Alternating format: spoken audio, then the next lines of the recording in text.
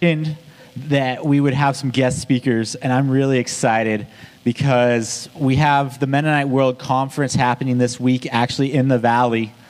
So we have people from all over the world who work with our church to serve some of the needs in the world, to support the church around the world.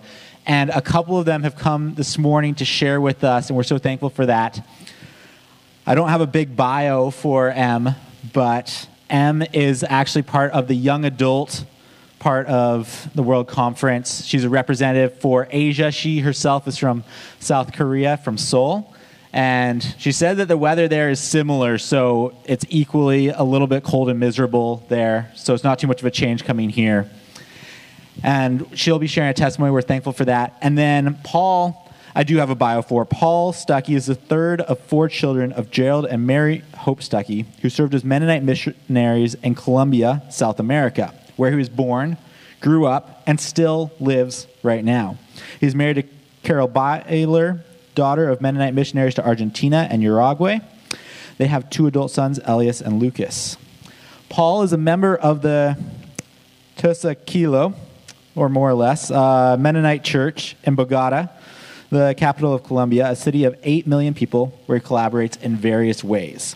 Prior to retirement, Paul worked with the Colombian Mennonite Church Ministry for Justice and Peace and with the Joint Mennonite Ministry for Trauma Healing for victims of the decades-long armed conflict in Colombia.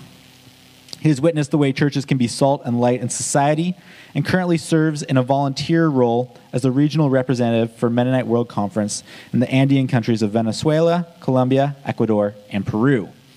All that being said, now that we know a little bit, I'd love to invite Em up to share a bit of her testimony. Oh, and kids, you guys are welcome to head to your program.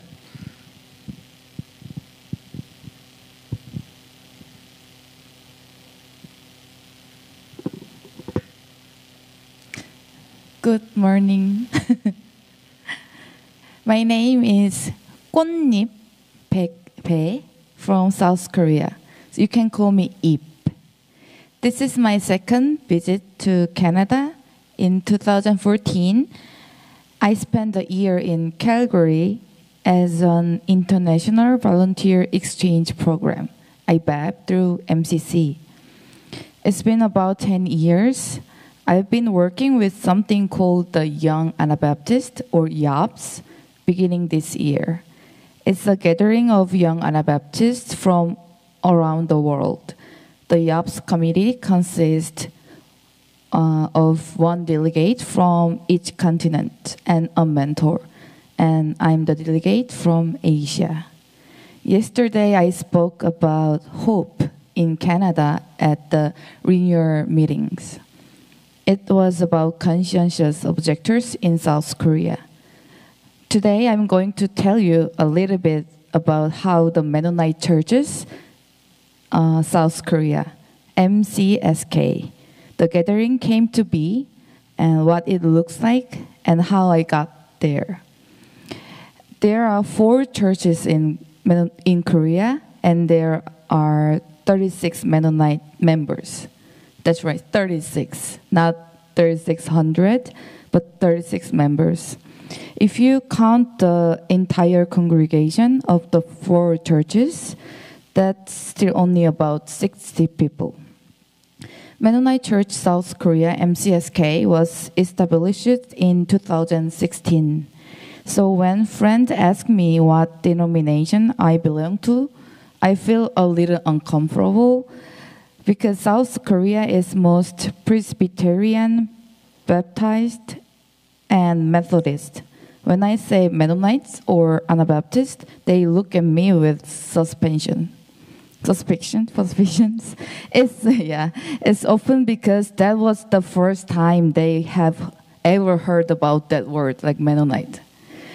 How did these 4 churches consisting of 36 members come together? A group of people who were angry or tired of the ultra-conservative and mega churches driven Korean brand of Christianity, thought to create a church and community that contrasted with it.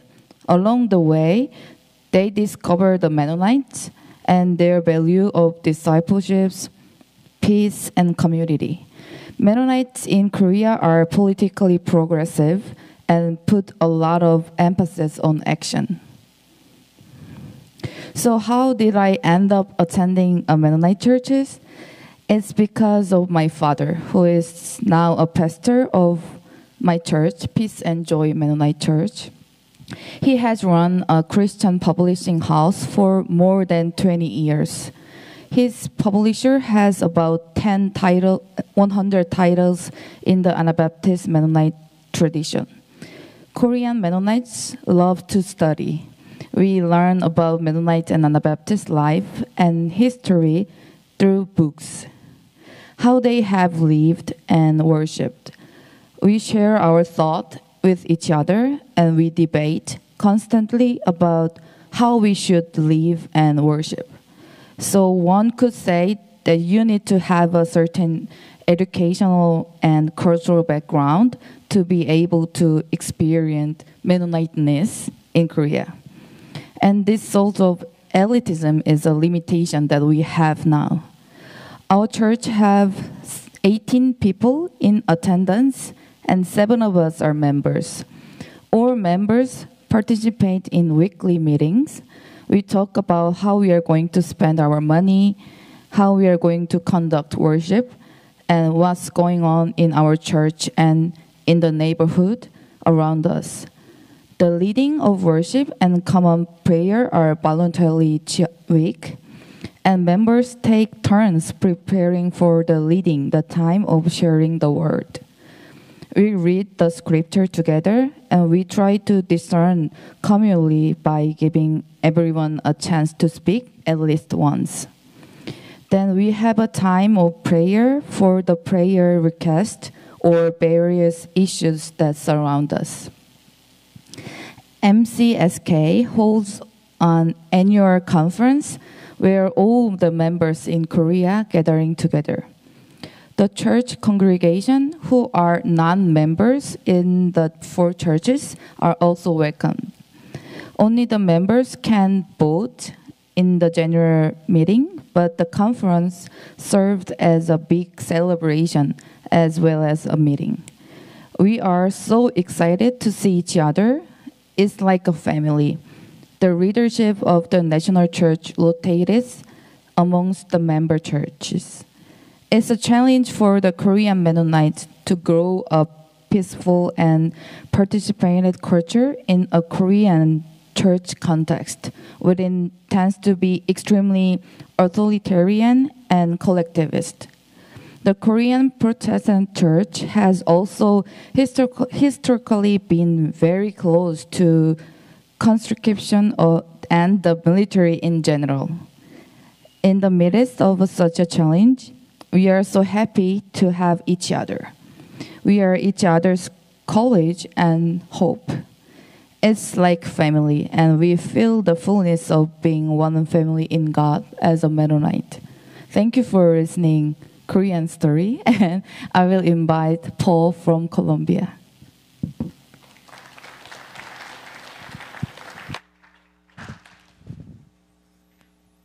Thank you. Good morning. Thank you for the invitation to be here with you. I'm bringing a little bag up here, and you may be wondering why. I want to ask Pastor Michael if you would come up here. This bag here says Indonesia. And this is because last July we had a gathering of many people of Mennonites, Mennonite brother and brethren in Christ, people from different Anabaptist traditions gathered together in Indonesia to meet together, to worship God together, to learn from each other. And this is a special bag that was made actually by the women there, and it's a batik, which is an art form which is very well developed in Indonesia. And so we want to give it to you.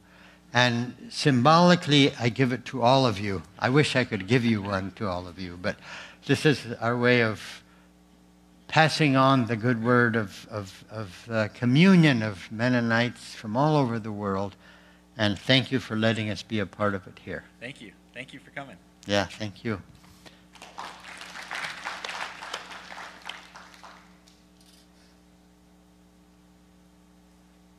Yeah, I'm really glad to be here today. And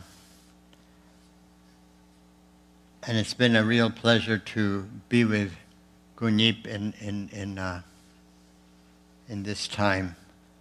I bring you greetings from my home congregation in Bogota, the capital of Colombia.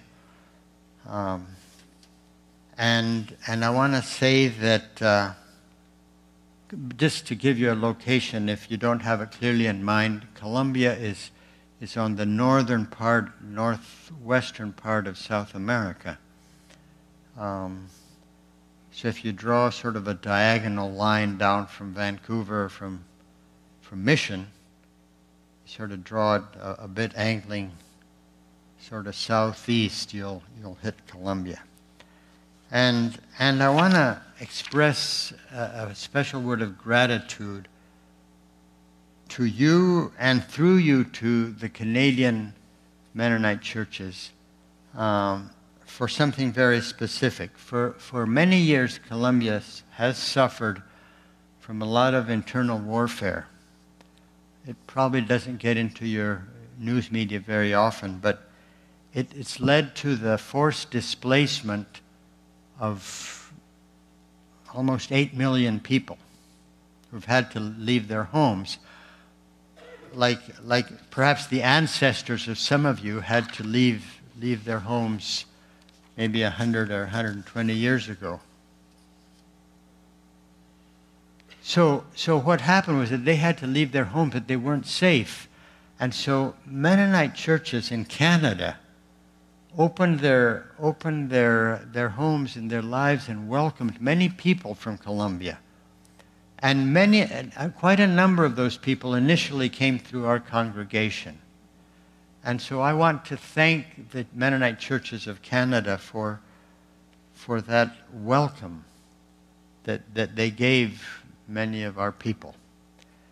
And I also want to bring to you a greeting from 1.5 million baptized members of Mennonite and Anabaptist churches from around the world that are a part of Mennonite World Conference. Mennonite World Conference is, if you would imagine this room filled with 1.5 million people and 10,000 congregations in 59 countries, you'd get an idea of what Mennonite World Conference is about.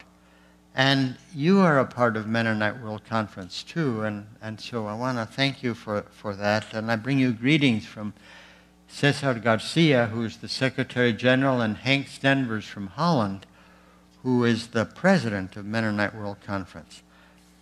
Now, Mennonite World Conference exists. It's to be a communion of believers and followers of Jesus Christ who meet for fellowship, for worship, for service, and for witness.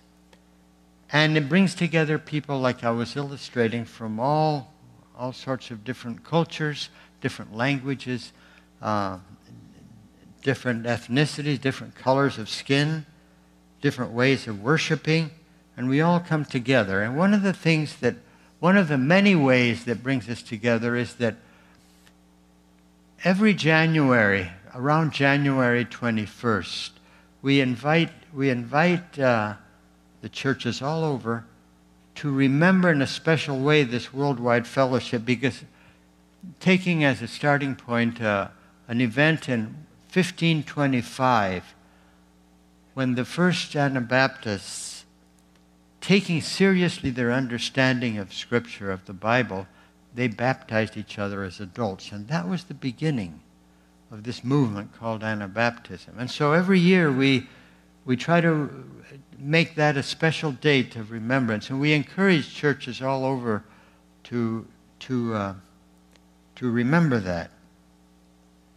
And each year, sisters and brothers from different parts of the world prepare materials that can be used in teaching in the churches about what it means to follow Jesus Christ. And the theme for this year is Jesus Christ, our hope. And so I'd like to talk about that using some of the message that has come from our African brothers and sisters. Jesus Christ, our hope. And I want to say that if Jesus Christ is our hope, then Jesus is our way. And when I say that, if Jesus Christ is our hope, Jesus Christ is our way, I want to bring to mind what I saw on your webpage as the motto of Cedar Valley Mennonite Church, where it says following Jesus. It says there, following Jesus, and it says following Jesus, loving people, and inviting others to do the same. And as I talk today, I also want you to keep in mind the theme, and I want to thank you for your teaching, Michael. Last week it was running to life from death. And, well, that's been a series of talks about that topic. And in your closing prayer, you prayed that we can trust in Christ's way, which is the way of life. And I think that gathers together the idea of Jesus Christ, our hope, in a very special way. So the African brothers and sisters have given us a number of texts to look at. One is from Isaiah. And I'm going to read it from Isaiah. If you have your Bible on your cell phone or in paper, you could follow along with me. You know, they used to say that you open your Bible, but nowadays you don't open your Bible, you turn on your Bible in your cell phone. But So Isaiah 40, 28 to 31. Is that up? No, it's not up there. I'm going to read it. Do you not know? Have you not heard? The Lord is the everlasting God, the creator of the ends of the earth. He will not grow tired or weary, and his understanding no one can fathom. God gives strength to the weary and increases the power of the weak. Even young people grow tired and weary, and young men and young women stumble and fall. But those who hope in the Lord will renew their strength. They will soar on wings like eagles. They will run and not grow weary. They will walk and not faint. That's a text from Isaiah, and this is what our African brothers and sisters tell us about this text. They say that to have hope is to have faith, to continue trusting in God, even if things do not turn out the way we want it to. In our context of insecurity, which was made perhaps most evident here recently in the COVID-19 pandemic, things don't go the way we had thought they were going to go. And there are so many evil things happening around us that hope then becomes like a breath of life. Now, at different times, the sons and daughters of Israel, they went through disappointments and moments of crisis. They felt that perhaps in the eyes of God they weren't important. And there are times when we may have the same feeling, as if we are not being taken into account by God, particularly when we are going through times of uncertainty. And God and Jesus Christ knows our fears and concerns. Despite the uncertainty, God speaks to us with words of encouragement. And more than that, God calls us also to be a voice of hope for other people. God says in Jeremiah 29:11, "For surely I know the plans that I have for you. plans for your welfare and not for your harm, says the Lord, to give you a future of hope. Surely I know the plans I have for you, says the Lord. Plans for your welfare, not for your harm, to give you a future of hope. So God wants to give us hope when we think that nothing is going well. When we think that nothing is going well in our family life, or with our health, or in our work, or in our relationships. God asks us to look not at the problem, but look at God, and not tire or give up. And when we gather for worship, like today, and we sing,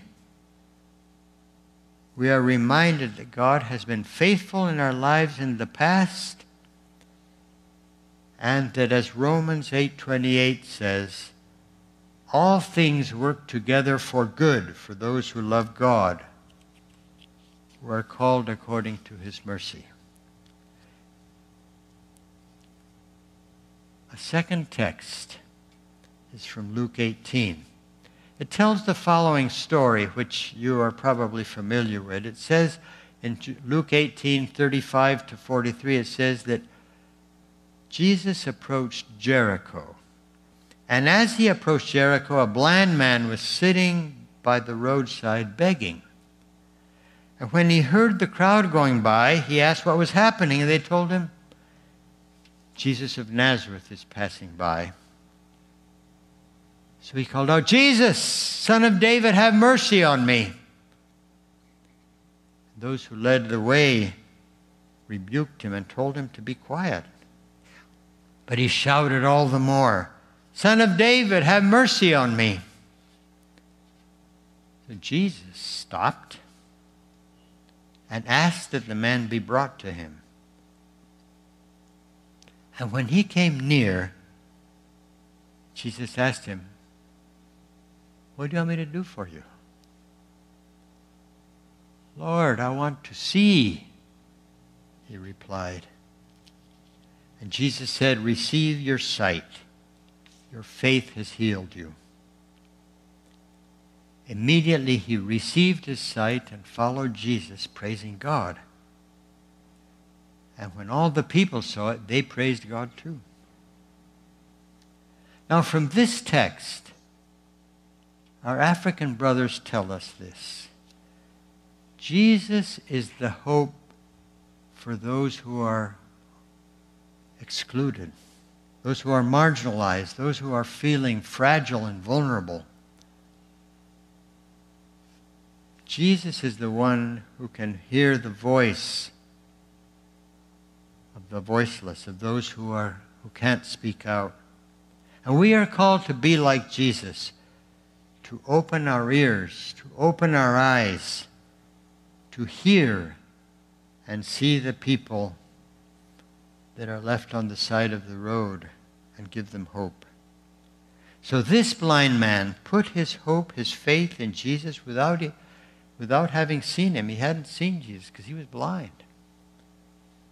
And the text tells that the day of grace came for the blind man. He hears the noise of a crowd. He asks and he learns that it is Jesus of Nazareth passing by. And he says to himself, my hope is fulfilled. So he begins to shout, Jesus, Son of David, have mercy on me. And the people try to silence him. But he only shouts all the louder, Son of David, have mercy on me. Jesus, the hope of the hopeless. Jesus, our hope when we are losing hope. Pays attention. And he asks him a most beautiful question. He says, what do you want from me? Or, as this version says, what do you want me to do for you? And maybe we would like to say to Jesus today, Jesus, I would like you to hear you ask that question to me all the days of my life. Because you are my hope. You really are my hope. Now, undoubtedly, this blind man was left sort of aside on the side of the road because of some sort of a physical condition of blindness. And some of us, too, may have physical afflictions. And I know that as one gets older, one's body wears away. Things don't work the same way they used to. And we begin to have physical problems. Jesus is our hope. But for others of us, it may not be a physical affliction we have, but maybe it's some kind of affliction that the eye cannot see. Maybe the sadness that we carry for a loss that we've suffered, or because we've been mistreated,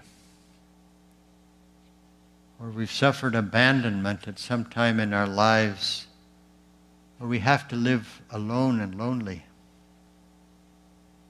Or perhaps it's that we've done something wrong that doesn't give us peace. Or perhaps there are people who are trying to silence us when we want to speak our needs.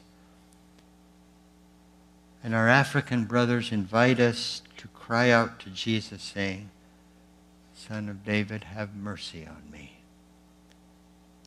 And Jesus will lead us on the path to healing of our physical and spiritual afflictions in the best way, because God has the best plan for our lives. And when we turn to Jesus, we can also then reply, Lord, what do you want me to do?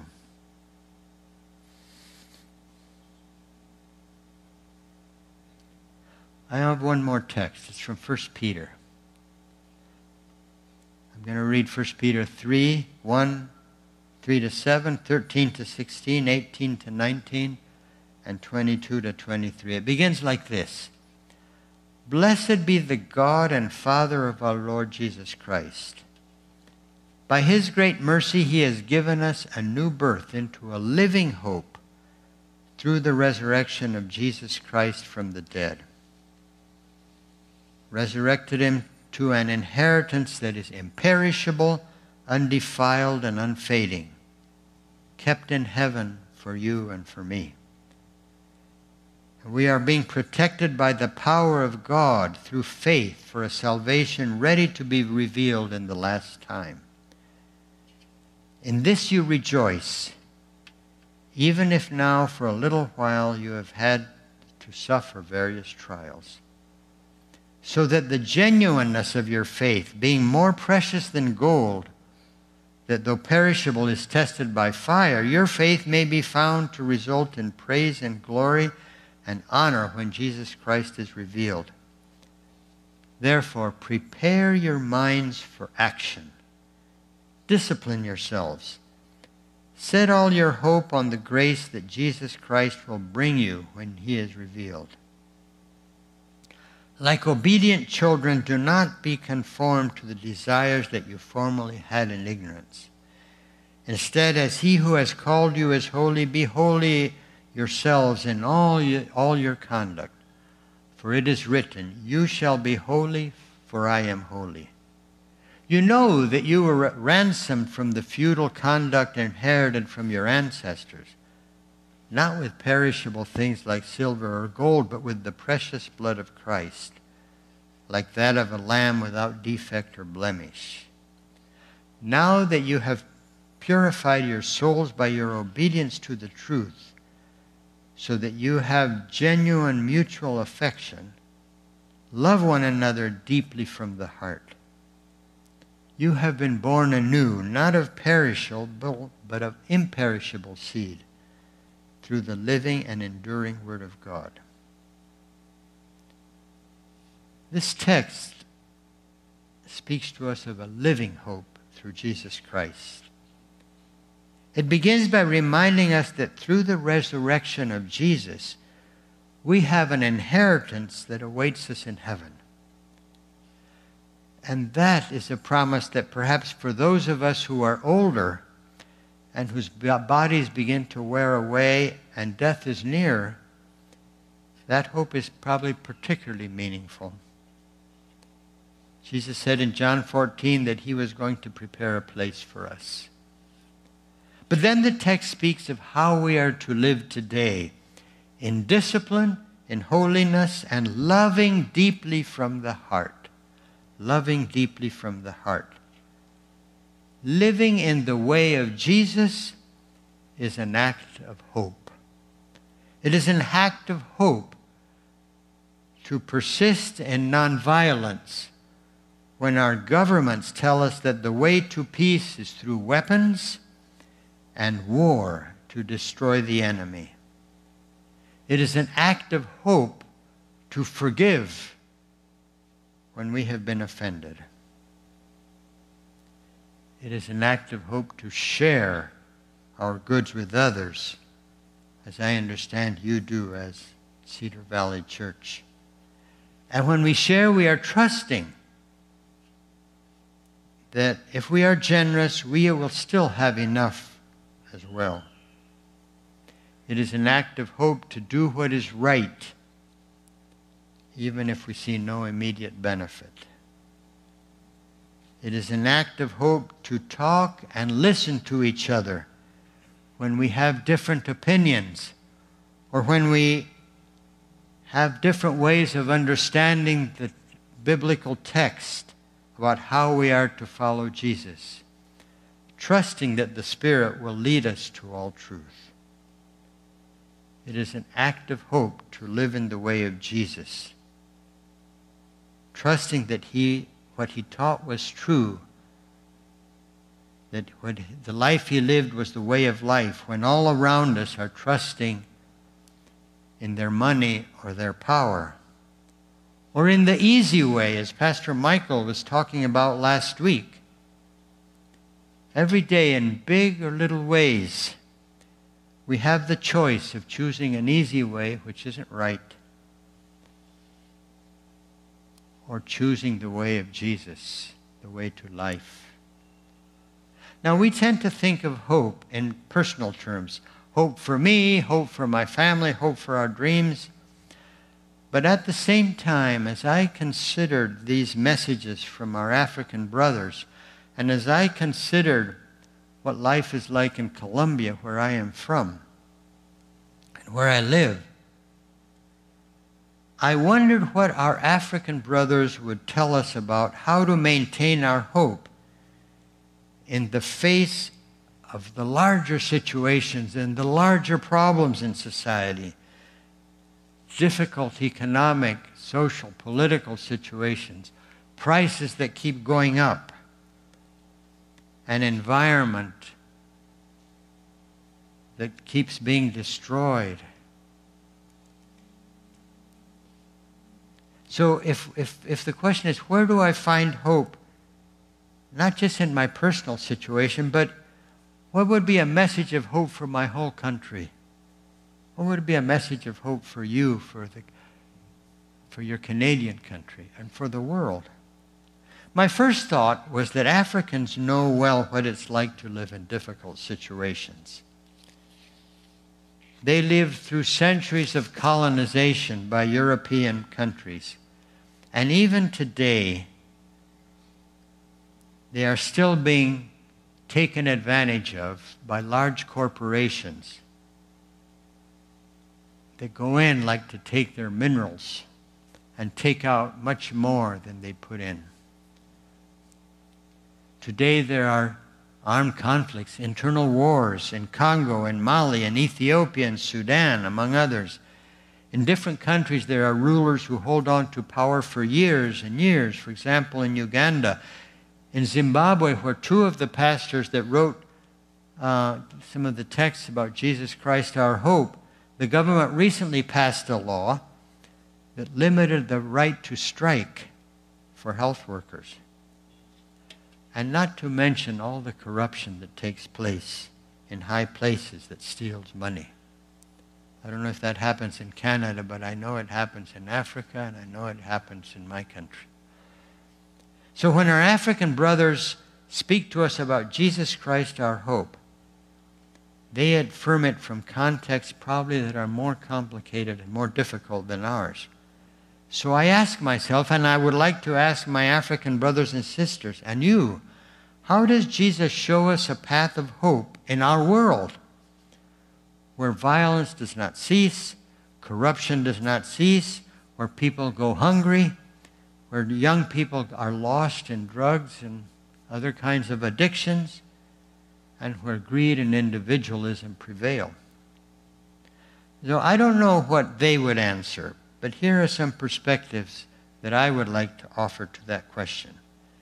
John 5:17 tells us that when the authorities confronted Jesus for healing when it was forbidden, Jesus responded, "My Father has always worked, and I also work."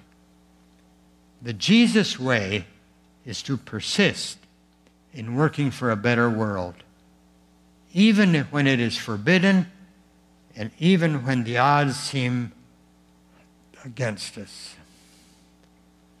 Ephesians 3:10-11 says that God's intent was that now, through the church, the manifold wisdom of God should be made known to the rulers and authorities in the heavenly realms, according to his eternal purpose that he accomplished in Christ Jesus our Lord.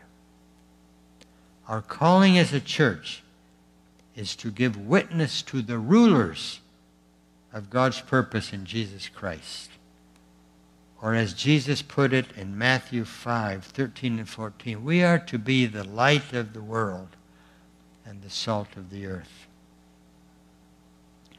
As an act of hope at a large scale, about a month ago, the Colombian Mennonite Church pastors and leaders gathered together for a day-long meeting to consider how the church could contribute to a just and lasting peace in Colombia. And Mennonite World Conference, which understands itself as a global church body, has established commissions to support the work of national and local churches. For example, the Faith and Life Commission supports processes of study on how we as local churches can understand and live out our faith in this world. The Deacons Commission responds in times of disaster. The Peace Commission works to support and encourage work for peace, and the Missions Commission encourages works of mission and service by the local church congregations. And it is now established a working group to work to support churches in working to counteract the destruction of nature and how climate is being affected. And Kunyip was talking about the Young Anabaptists. This is a network of Mennonite World Conference that works with young people and supports and encourages young people from all over the world to meet together and to share together how to follow Jesus Christ. And every 2 months, we're all invited to an hour of prayer. And we gather together over the internet, over Zoom, with people from all over the world to pray together for each other and for the needs of the world. These are some of the initiatives that as Mennonite World Conference we can all participate in. And I hope that you will.